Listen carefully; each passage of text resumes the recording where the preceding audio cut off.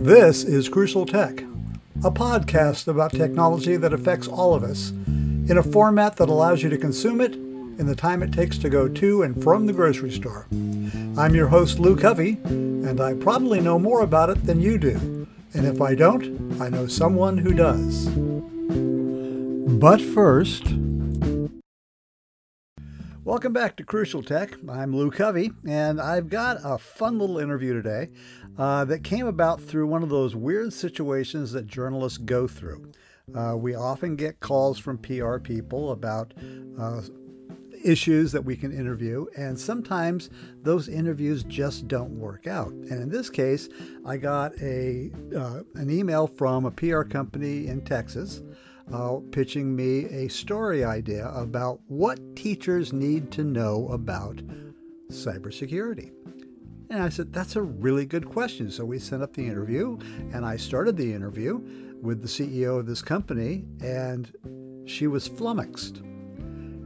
She was kind of issuing general statements that anyone could know, but wasn't specific about what teachers need to know. And I stopped her and I said, "You seem really uncomfortable with this interview." And she said, "Well, I really wasn't expecting these questions about what teachers need to know about cybersecurity."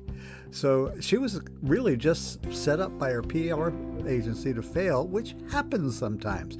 But still, it was a good question. What do teachers need to know about cybersecurity? And I said, I want to do this story. Who should I talk to?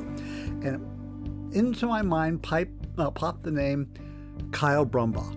Now, I've known Kyle for a long time when he was working as a vice principal at Woodside High School, where my daughter used to go many, many years ago. And he is currently the Director of Technology and Innovation for the Redwood City School District. And I live in Redwood City, and so I called Kyle up and I said, "Kyle, I want to do this story about what teachers need to know about cybersecurity." And he told me they really don't need to know much because the school district is taking care of it. And what he told me about the Redwood City School District is doing for cybersecurity really surprised me.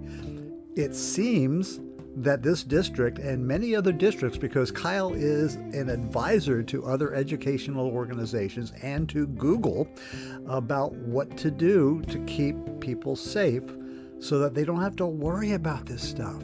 So let's jump to this interview now with the very well-educated and knowledgeable Kyle Brumbaugh, Director of Technology and Innovation for the Redwood City School District. The issue of security in schools and school districts is multi-layered, multifaceted, and goes into multiple different areas that, for schools and our students and teachers, that's just one piece of what we deal with in school districts is insofar as security goes. Now, what our basic strategy is that we are at a point now that we now issue a device to each and every student in our district. Mm-hmm. Okay. We then secure those. So we secure those devices a couple different ways. So for most schools, maybe more than 50%. So I think most is fairly accurate. Most schools have gone to Chromebooks as the preferred device of choice, especially in elementary schools. So in Redwood City, we provide a Chromebook for every student in grades 2 through 8. And in students in grades K and 1 get iPads. What we do from a security standpoint on those iPads or for iPads and Chromebooks, a couple different things. So first of all, with the iPads, we lock out the iTunes store. And we do that through a mobile device management platform called Jamf, JAMF. And so Jamf allows us to manage those iPads, allows us to push apps to those iPads, and then also allows us to make certain apps available to students and or teachers who have those devices through what they call a self-service portal, which is very similar to the iTunes store. So it's only populated with the apps that we've vetted are acceptable for our district iPads. Okay. So that's how we somewhat maintain a secure environment so far as malware and some of those things. We also have filtering, because we're required to have filtering on all of our devices because of federal law. So SIPA, and I'm pretty sure Children's Internet Protection Act that came out like 25 years ago now. But by federal law, we're required to have a filter on all of those devices. Any device that a student touches has to have some kind of filter on it. Now, what does filter do? So the filter, blocks inappropriate content, pornography, gambling, right? That kind of stuff. So we use a filter. So like many school districts will have a filter on their firewall so that anything inside the district gets filtered, and they use their firewall to filter, right? Or something attached to their firewall to filter. So they may have something like, they may have a firewall and then may have an iBoss filtering, which is another appliance that's in the line that filters internet traffic going in and out of the district.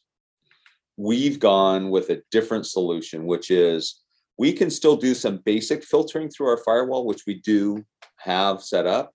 So we have instances like we may have, like in our facilities department, there are no students there. So at that site, we just put a very low level of filtering with the firewall because we can manage the traffic coming from that site. But any place where we have students present, we filter everything with an application called Securely. So it's one of a variety of different applications that do kind of the same thing. And what it is, it's a client that resides on the device that basically does a DNS redirect.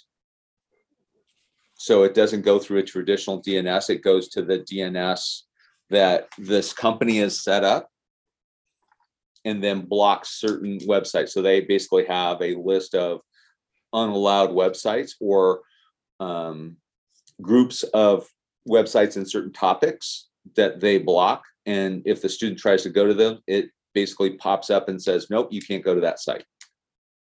Right. So it basically uses a different phone book. So if you want to use the analogy that DNS servers are like the phone books, it's like when you call 411, what's the IP address of your website? And then that gets sent back to your computer, and your computer then goes to that IP address. What these DNS redirects do is basically, instead of when you pick up the phone and dial 411 and you get the Pac Bell operator, when your computer now dials 411 to say, where's this website? Instead of Pac Bell, it goes to this other company. And this other company says, I don't have that number. You can't get there. Okay. So that's how that DNS redirects work. Now, for us, that's important. When I first got here, it was an issue because Redwood City, when I arrived here 3.5 years ago, had two schools. So McKinley and Kennedy were in what we call a one-to-one take-home program. So we were providing devices to students, and those students had the ability to take the devices off campus and take them home in order to do assignments from home. Okay. Right. The problem with our previous solution was that when they were on the school grounds, we were filtering through because they were connected to our network. We were filtering them through our network. As soon as they walked off our campus, we had no control over those devices. Okay. Right. So my big concern was, and you know this area pretty well, kid from McKinley walks off the school grounds, walks 2.5 blocks to Sequoia Station, goes into the Starbucks, opens up his Chromebook that says Redwood City School District plastered all over it, and then either starts surfing pornography or starts surfing gambling sites. And that somebody from the community. How old was this kid? Well, no, this is potentially, never happened, but potential. Okay. That is the potential of that happening. Okay. So we would have no control over that. And my concern is that, somebody from the community is going to do a take their cell phone and do an over the shoulder camera shot of this kid with a Redwood City School District device accessing inappropriate content. So I said, we've got to solve that problem. Okay. So that's how Securely solves that problem, because that DNS redirect is resident on the device and the students can't change it. It always goes, no matter what internet connection it has, it always goes back to Securely's DNS. Basically, it always calls Securely's 411. Okay. So that's how I need to call Securely and talk to them for a while. Yeah, you should talk. Securely is one of the big, there's other companies, but Securely is probably one of the bigger ones. Okay. So we've been with them 2.5 years now. And it was a little difficult. Initially, our initial setup was a little rocky, but we've been able to tune it in over time. Well, I imagine the pandemic has helped you really fine tune that system. Yeah. So now we have a dashboard that we can open up. So if we find a site that's inappropriate, that's not being blocked, we can just go into our dashboard and block it. That's excellent. Okay. Right. So that's from the IT side. So it can be essentially invisible to the teacher. So from a teacher level, maybe even from a student level, what do they need? What can they do to make sure they don't get hit? One of the things I'm thinking about is, Mirai has kind of come back into the picture again, setting up zombie networks and things like that. And I'm wondering if your system can actually block that sort of thing, or whether some self-concern can overcome the problem. So, one could. It's kind of a game of whack-a-mole. Yeah. One of the things that we're seeing right now that students are using to get around the filtering solutions that we have in place is using proxy sites. That was something that was kind of in vogue 10, 15 years ago. Right. And we're starting to see more proxy sites kind of pop up now, where students go to a site that's not blocked and then use that site as a jump off point to go places that are inappropriate. Okay. But there's just all kinds of things that you can't, you can't be completely secure. You can't be completely secure. So like a great story was a parent sent a concern to me saying that their kid was accessing stuff that they felt was pornographic on YouTube. He said, well, okay, show me what they're seeing, right? Can you show me what they're seeing? And what it really became was, because, Google allows school districts to put within their domain accounts a certain level of filtering that's just for YouTube. And in Redwood City, we have so they have restricted mode, and then they have strict restricted mode for YouTube. And we have ours in strict restricted mode. And we can approve videos. We can't block videos, but Google does allow us to unblock videos that have been blocked by their algorithms. Okay. But what this parent showed me was basically an anime that was bordering on pornographic, but because it was anime and the character's skin was purple, YouTube's algorithms weren't picking it up, because what YouTube looks for is excessive flesh tones. You change the color of the character's skin, the content's still inappropriate, right? But it's not going to, people find ways to get around the algorithms that YouTube has all the time. And that really is, schools and districts just have a super hard time trying to figure that out. We can block individual sites or individual videos on YouTube by posting the URL into our filter, but then our block list just gets so long, right? And then that ends up being all that we do. So we do work with our teachers to use the Common Sense Media curriculum. So information literacy, digital citizenship kind of stuff. Common Sense Media, they're based in San Francisco, but they're basically funded out through MacArthur Group, right? MacArthur Group, and actually, remember the guy that ran for president for half a second in 2020 from Cal Steyer? Yeah. His brother is, I think, either the chairman or the CEO of Common Sense Media. Yeah. I've actually tried to get a hold of them. They're very difficult to get a hold of because they've got people listed on their website for press relations who haven't worked there for a couple of years. Yeah. So Yeah. I do have a contact there. I'll find out from him what the best channel is. Yeah. So, but they're also a volunteer nonprofit organization, so everybody's got day jobs. Yeah.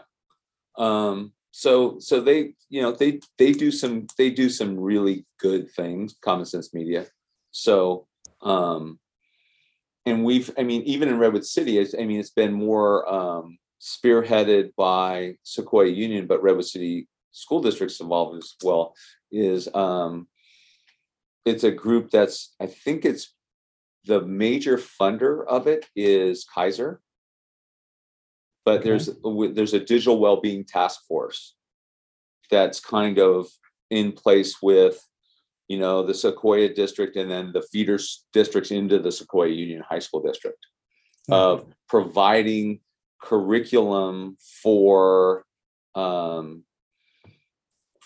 teachers that's more digital wellness kind of curriculum. Mm-hmm.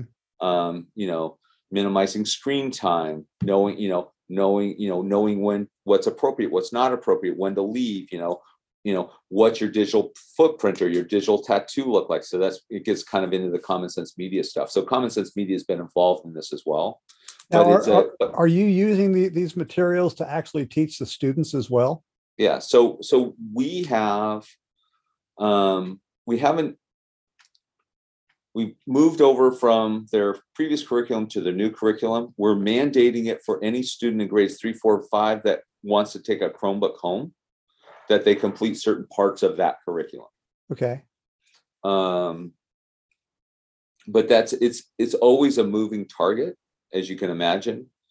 The Common Sense Media curriculum is good, and it provides a lot of detail, but it's not going to provide everything. It's not right, because that's the whole thing about cybersecurity is that there's always something popping up that you're not expecting. So you're also a consultant. You go beyond the Redwood City School District. Mm-hmm. How many school districts do you think are actually following these parameters? I think most do, in order to maintain federal funding, or they had. So previously, and now you roll back the clock probably 10 years ago, there was a requirement, and there still is a requirement for E-rate. If you get E-rate funds, that you have to certify that you're using some kind of digital citizenship, information literacy curriculum, right? And you have to certify that you have some kind of filter in your district. Now, it does not mandate that you have filter on devices outside of your network. Yeah. Right. So if you have a filter on your firewall and you can document that you're using one of the three, like we use Common Sense Media, but there's a couple others that are listed.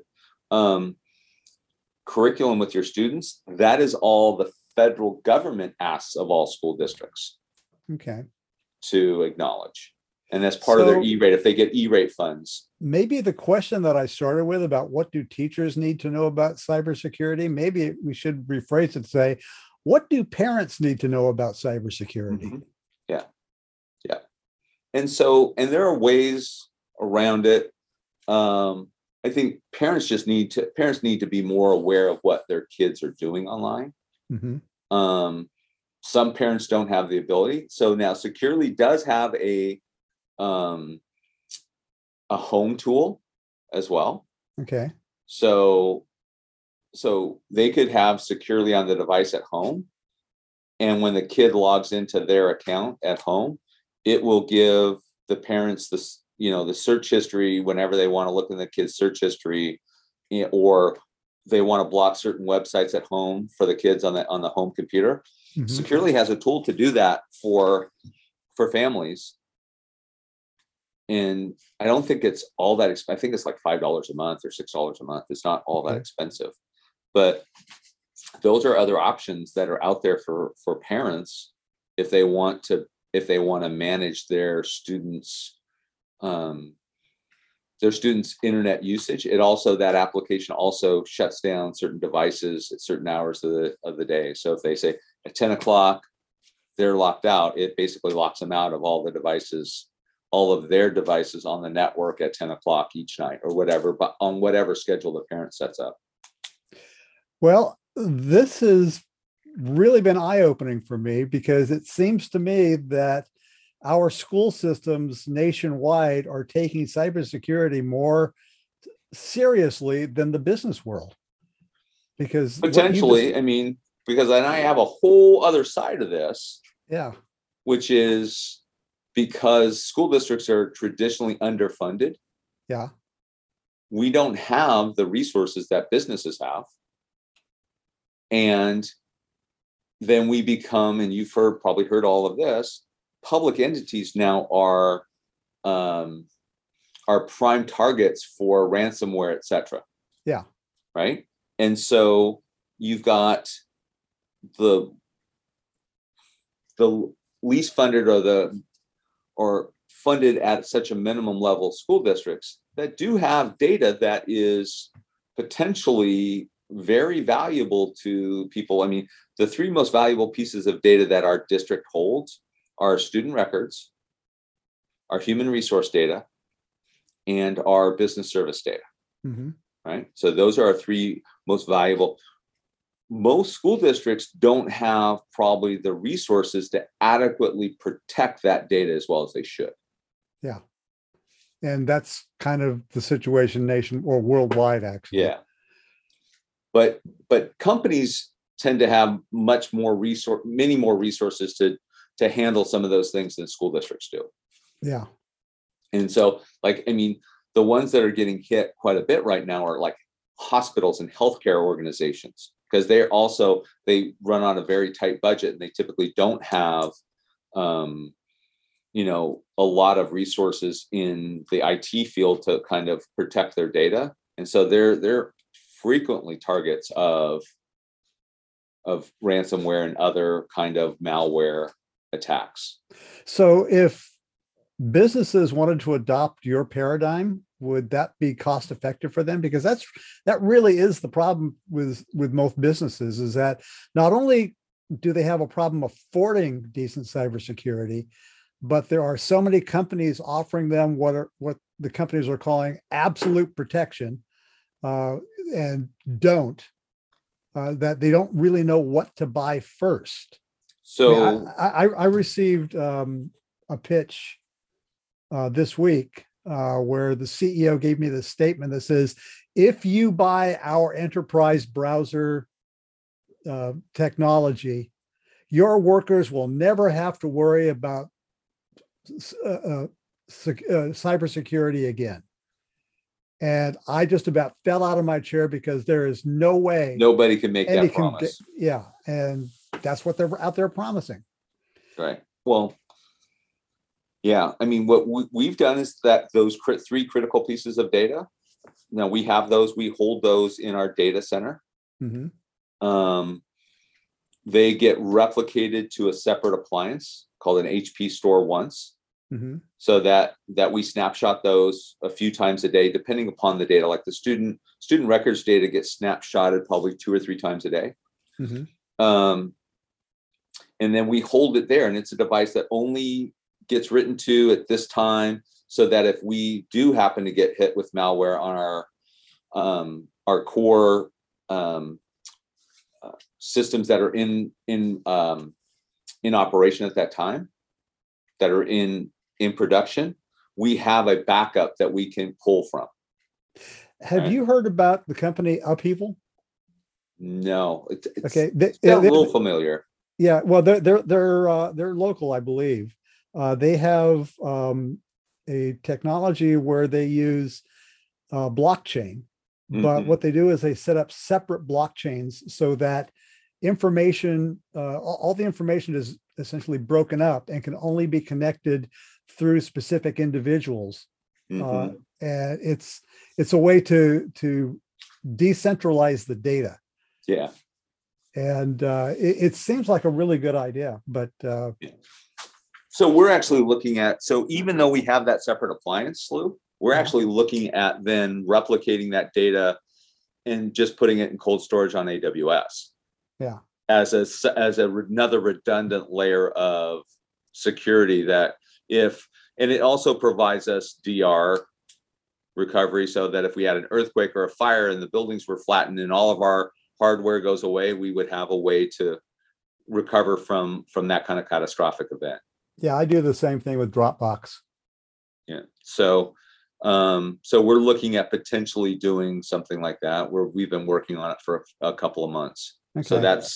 that's one of the other things that we deal with. We've put some other procedures in place. So, we have people that VPN into our network, and we've put in, two-factor authentication, just like banks do, where you have to get the text message and repeat the text message or the number back to the server in order to gain access to our network from the outside. So we've done those things to kind of secure our network a little bit more. Well, I think to wrap this up, maybe I can put it this way, because it sounds like the Redwood City School District, in fact, most school districts are doing everything they can on the IT side to protect students and teachers. So to answer the question, what do teachers need to know about cybersecurity? The answer is pretty simple. Don't do anything stupid. Yeah, pretty much. Because the rest of it will be taken care of as long as you Right. keep Well, and smart. if they see something inappropriate, report it to your IT staff. So if you see, and we do get teachers that will send, like, teachers will send me an email saying, okay, I've seen this kid. And the teachers are pretty good about it. They'll actually go behind the student and take a picture of the website with the URL on the from the student device with their phone, and then just send me the picture. Okay. Right. And then I just say, oh, that's another proxy site. I look it up on Google and find out what that website is. Oh, it's a proxy site. We'll just add it into our filter and block it. Yeah. Well, actually, I'm really impressed by this. The procedures that you've described really show me that our educational system is more cyber aware than almost any other company I've talked to. So congratulations. Well done. Well, we're just, we do more than most, but part of that is, it's just resources too. Yeah. Right. I was very lucky when I came in here that there happened to be a bond in place that we were able to rebuild our data center. When I first got here, the district wasn't very secure. The district had some big gaping holes in so far as security, mostly on the data those three pieces of data that I mentioned to you. But then there was also the issues about, where kids taking devices home. And once that device left campus, we had no control over it. Yeah. Okay. Well, great. Kyle, thank you very much. As usual, you're a font of information, and I look forward to talking to you more about the future. All right. Well, let me know what I can do to help. Will do. Thank you. Okay. Thanks. Bye-bye. Bye. So that was Kyle Brumbaugh of the Redwood City School District talking about how schools are becoming more secure within the budgets that are offered them. I thought it was fascinating, and it seems to me that, at least in this school district, it's more secure than most corporations and government agencies are. So I was glad to hear that. So this has been Crucial Tech. Thanks for listening. If you have any comments or questions, you can go to anchor.fm/crucialtech on the Anchor website, and you can leave a 1-minute audio question or comment, or you can go to cyberprotectionmagazine.com, and that's cyberprotection-magazine.com, and you can leave us a note there. There's a place to make comments right on the article that includes this particular podcast. So this has been Lou Covey, and you've been listening to Crucial Tech, a Footwasher Media production.